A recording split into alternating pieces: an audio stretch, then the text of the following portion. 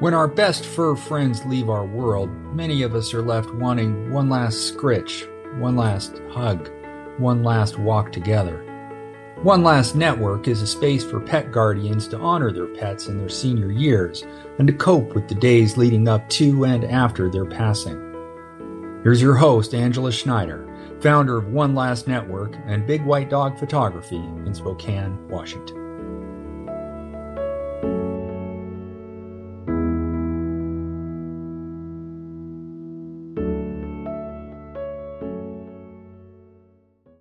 Hi, and welcome back to One Last Network. This is episode 27, The Art of Becoming a Couch Potato. There are dogs, Belgian Malinois, German Shepherds, Pointers, Retrievers, who are shipped overseas to work in several different capacities. Many of them are bite trained. They live in kennels, their social interactions limited to what they gain from their handlers. Then they lose their drive to work. They don't get to punch the clock at 65 and say, "Yo bro, I'm out. I'm going home to get my social security check." They just have to lose their will to do the job. Then they often get discarded, much like a football or hockey player who blows his knee and can't play anymore. Bob Bryant is the Chief Technology Officer at Mission Canine Rescue, an animal welfare group that is dedicated to rescuing, rehabilitating, and rehoming these working dogs. Today, Bob and I have a lively discussion about helping these dogs, how quickly they're willing to become couch potatoes, and why you might want to adopt one of these dogs. Have a listen. Hello and welcome, Bob Bryant, to One Last Network. I want to congratulate you on being the first male voice to hit our podcast. All right. I don't know what to say. Should I put on a bulletproof vest? No, we're pretty easygoing around here. Why don't we get started with you telling us a little bit about Mission Canine and who you are? Sure, be glad to. My name is Bob Bryant, as you've obviously ascertained already from the eloquent introduction I received. My official title, which is not worth a quarter, is Chief Technology Officer and Development Director. That means that I'm the guy that's stuck and responsible for making sure everybody gets paid and that the organization fulfills its mission to as many dogs as possible, which we're doing at a 92% spend toward our mission. Just 8 cents out of every dollar goes to something other than the dogs. Mission Canine brings working dogs of all types home from around the globe, predominantly military working dogs that are retired and need trips home to their handlers.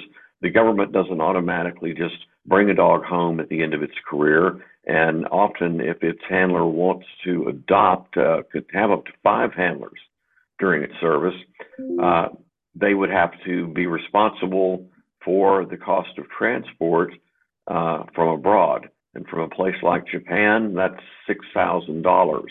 Guam, it's around $7,000. No corporal has that kind of money.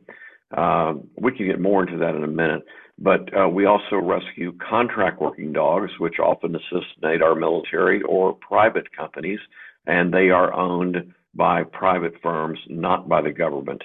We also work with the TSA, with some of their airport dogs, and also Customs and Border Protection, as well as a lot of police canines when they retire.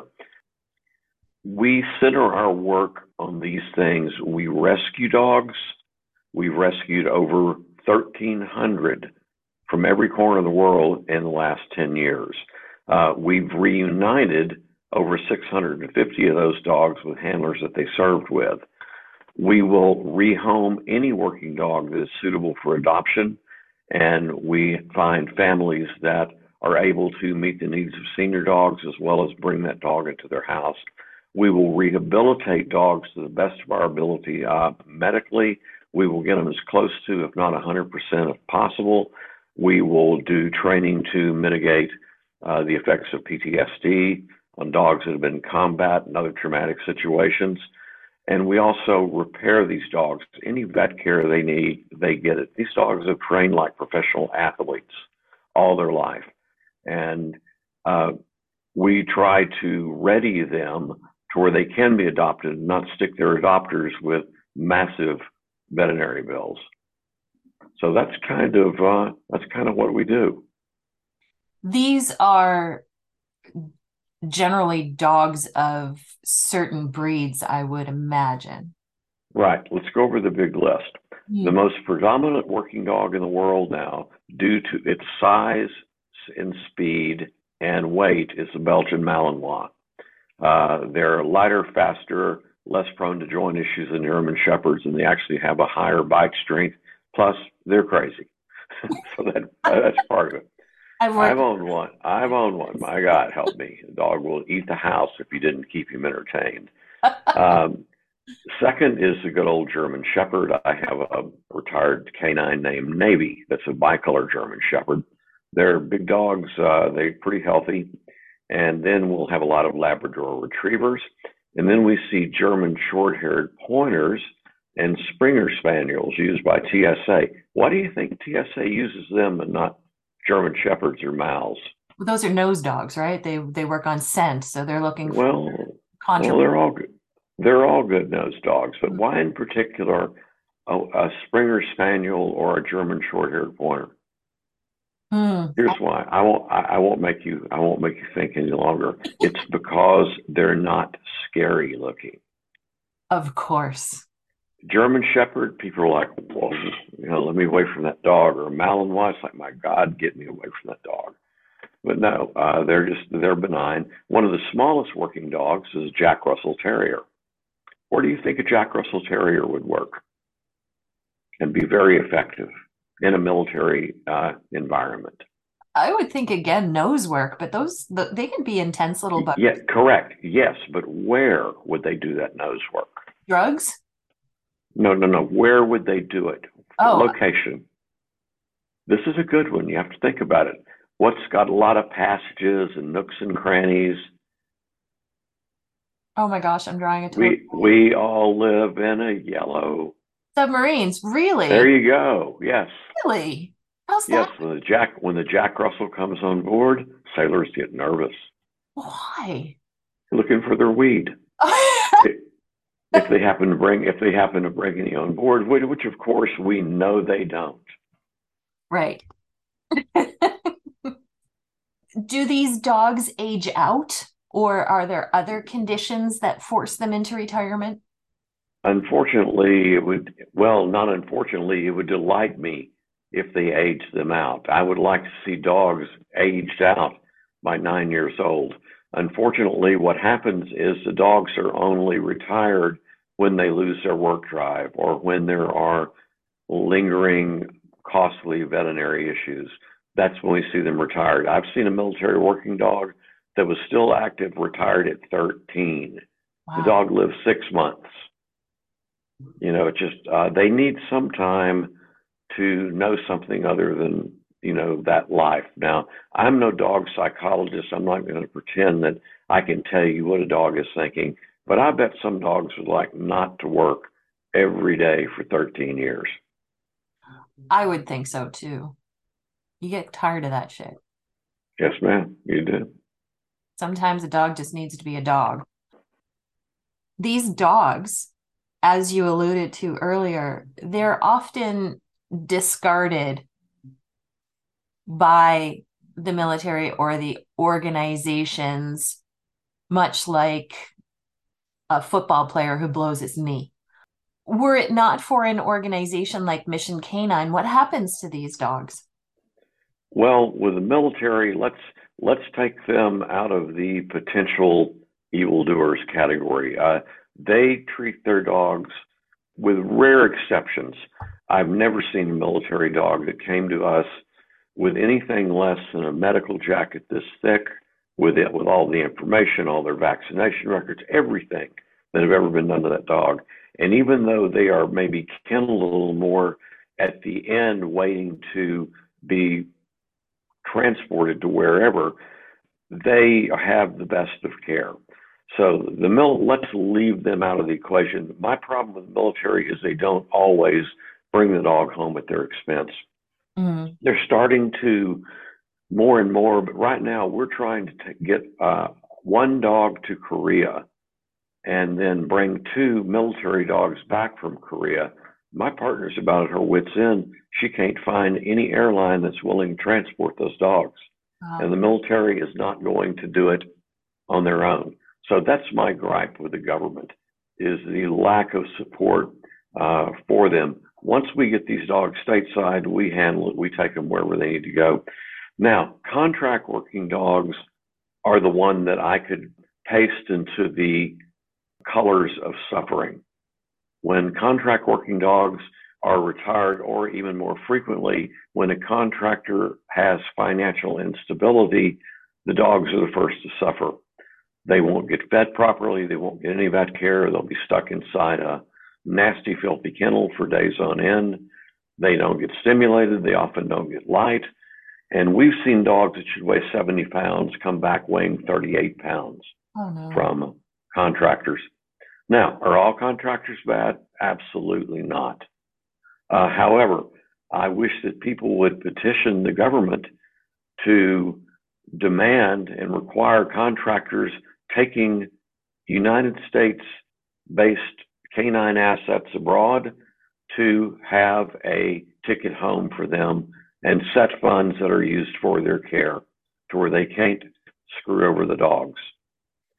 Do they get turned over to rescues or shelters, or do they get turned out onto the street and just forgotten, or all the things? No, most of the time they're just stuck in the contractors' kennels. They occasionally will adopt them to foreign nationals, but most likely they reach out to an organization like ours, and they'll come to us and say, "Hey, we've got 7 dogs. They're over in Iraq. Can you take them?" And of course, we're going to take them. So we raise the funds, we get them home. My partners arrange for all the transport, and it's an overall positive situation. And we try to address any needs they have when they get in. We just brought home 14 working dogs from Turkey. Every one of those dogs had heartworms. Oh. Actually, no, it's $2,800 a pop for heartworm treatments. Wow. Yeah, we probably spend, out of a $2 million budget, we probably spend close to $700,000 a year on vet care. Wow. How do you do your fundraising? Predominantly through our social media network. Facebook is the main driver. We have 117,000 very engaged fans. And the fact that we've been around 10 years, we've received some private funding as well through various grants, trusts, foundations. We've had people leave us in their will.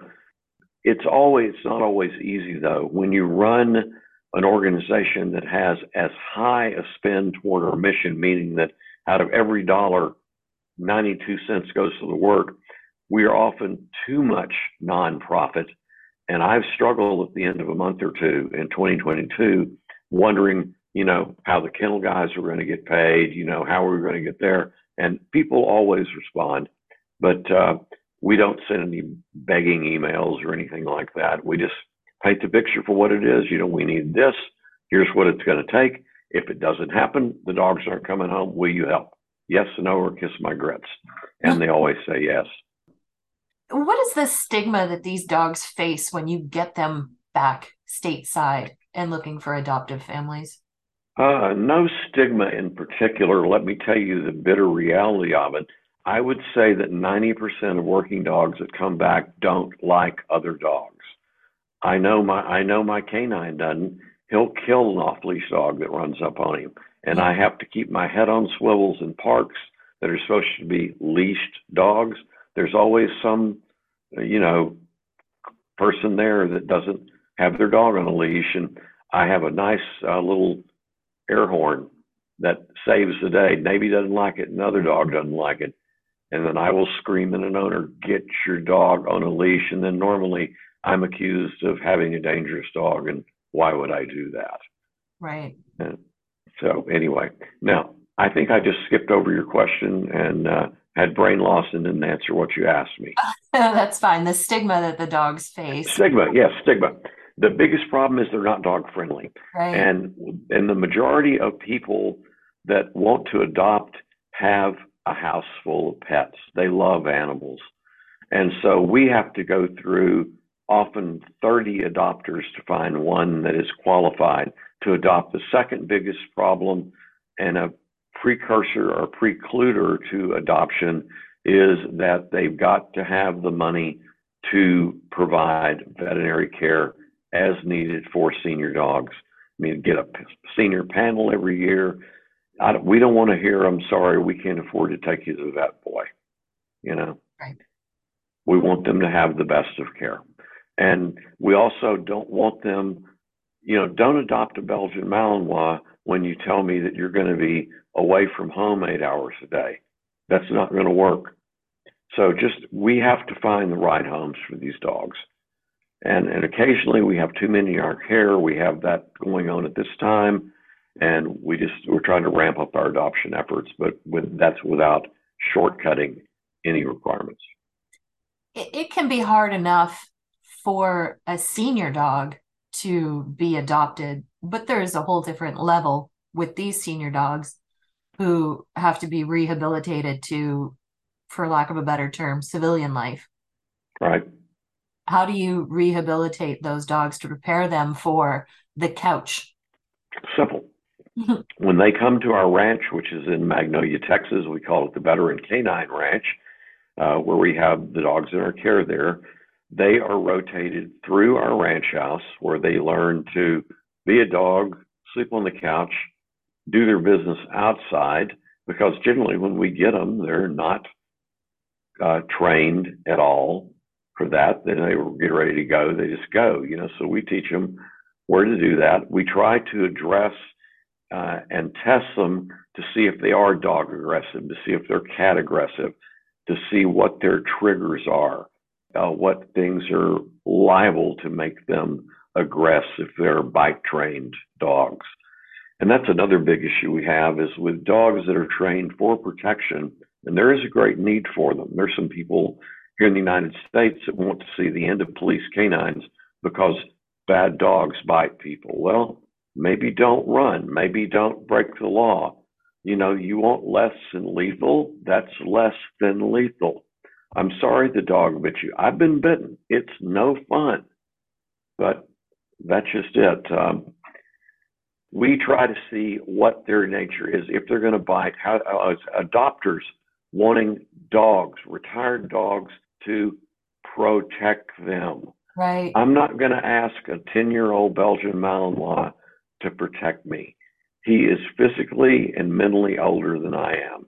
It's just like asking grandpa to go out and fight the bully at school. Mm. You don't want to do that. So it's adopters having unreasonable expectations of what these dogs will do for them. Also, and for anybody listening, our dogs cannot be certified as service dogs. Their work is over. There is an indemnity clause signed when you adopt that agrees to all of this. And the National Service Dogs organizations are given lists of our dogs, and they will know if somebody tries to adopt one, to certify one, and they will report it back to us. So how long does it take for a Mal or a German Shepherd to go from military working dog to couch potato? Oh, as much as a week to about 3 or 4 months. Some of them are already couch potatoes. They don't care. Yeah. One of them got retired because he kept lying down halfway through his walks. He was just done. He was done. Yeah. That's right. And they know better than we do a lot of the times, don't they?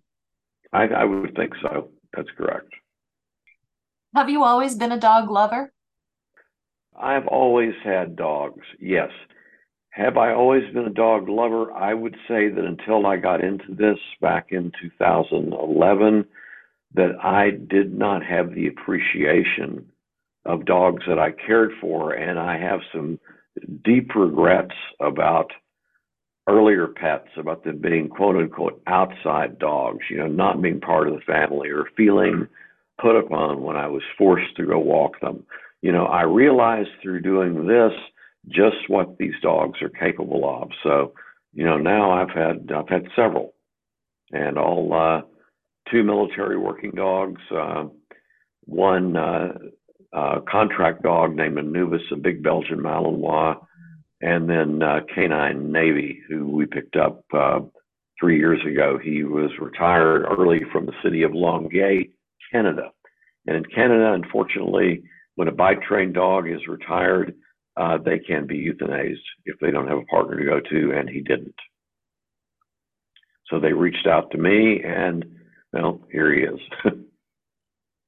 Is it ideal for the working dog to be rehomed to one of the original handlers?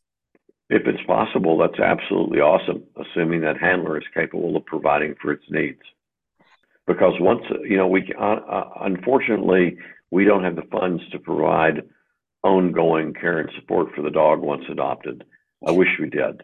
In a perfect world, they'd retire them at 9 years old and provide them vet care for life and get them homes themselves that are a fit. But that's why we're here. They don't do it. Right. It's got to be difficult on the handler as well to end up being separated from that dog. In most cases, yes, that's correct. That is true. A human animal bond, and there has to be a different level to it when you're working with the dog in that capacity as well, yes? I find that very true with American handlers, handlers from the United States.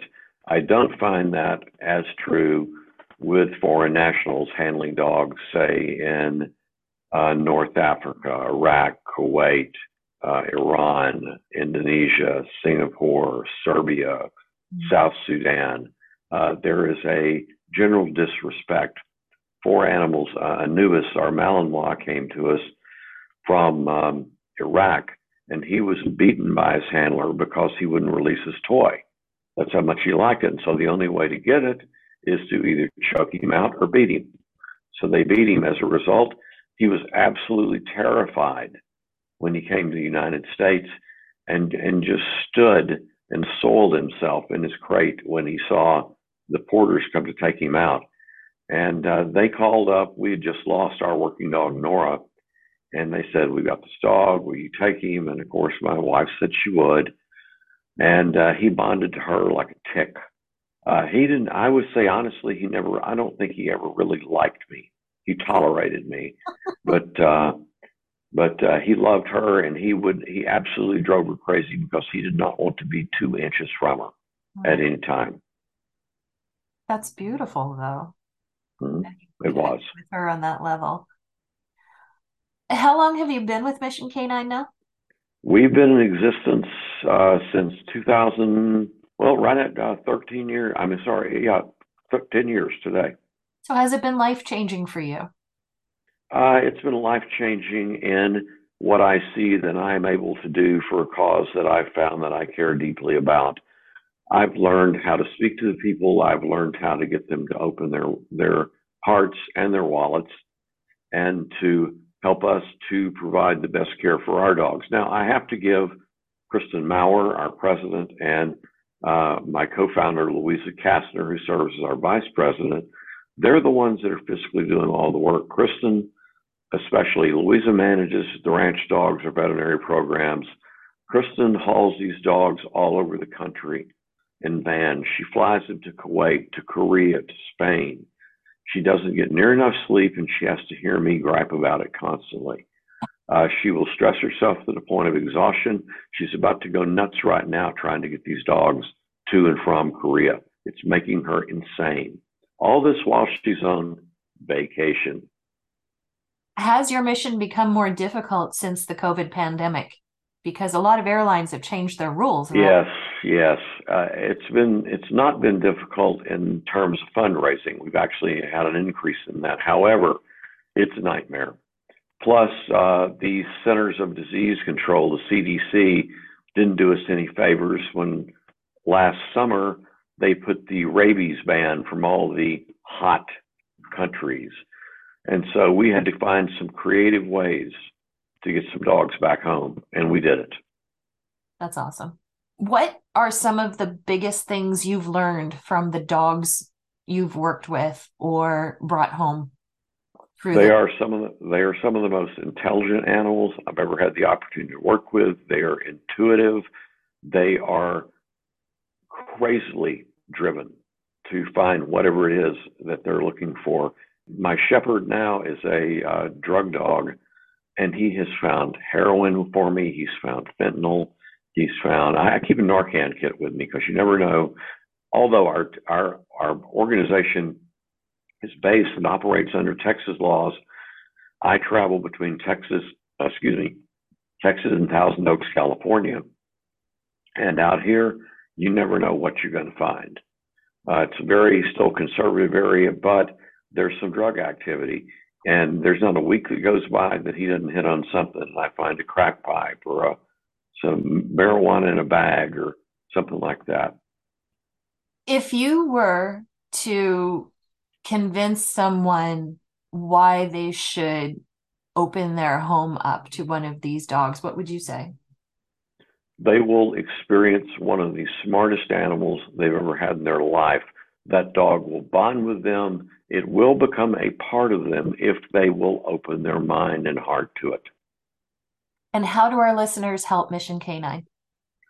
If you want to adopt, visit our website. That's Mission, the letter K, the number 9, the word rescue, missionk9rescue.org. If you want to see what we're doing currently, take a look at some of our reunions. Facebook is Mission K9. We're also on that on Instagram under that same name. And you can donate through the website or through Facebook. There's a number of ways. And as I mentioned again, 92% of every dollar goes right to the work. There is no wasted funds whatsoever. And no amount is too small, hey? No, I've gotten smallest donation I got a kid sent me 85 cents. Seriously. Said, please get a dog home. A quarter, and I forget like however many dimes to make up 85 cents. I sent him a nice thank you note and what have you. Awesome. You know, we've seen donations anywhere from normally from $5 to, you know, who knows what. We appreciate whatever someone is able to give without any hardship. I've had welfare recipients call me and say, I've got this much, leave me to the end of the month, I'm going to give you this much money. I'm like, no, you're not going to do it. I won't take somebody's $25. If they're telling me that's their last $25, their heart is too big in some cases. Bob, but I still make them feel good though, because I know they want to do the right thing. Of course you do. Is there anything you'd like to share that we haven't covered? I think you've just about hit it all. You've done well. We love what we do. We would love for everybody to get the chance to have a retired military working dog. I guess if I have to say anything else, it would be this, and that's an adopter beware. These dogs don't have your normal lifespan of a dog you get from a puppy. And because of that, you're going to say goodbye way too soon. You may get 5 years, you may get 3 years, you might get a year. You just never know, because lots of things lurking that even the vets we have check out don't see. But just be prepared and be able to handle the loss. But know that 3 years will be as good as 10 with another dog that's not to the level of these dogs. Beautiful. It's a wonderful way to wrap it up. Thank you so much for your time, Bob. You're welcome. Thank you for having me on. Since 2013, Mission K9 Rescue has helped working dogs find a comfortable, peaceful retirement. I think you know by now that I believe every dog deserves the love of a good human, and these retired working dogs in particular have given their lives to service. They deserve all the scritches, snuggles, and bacon. Of course, bacon.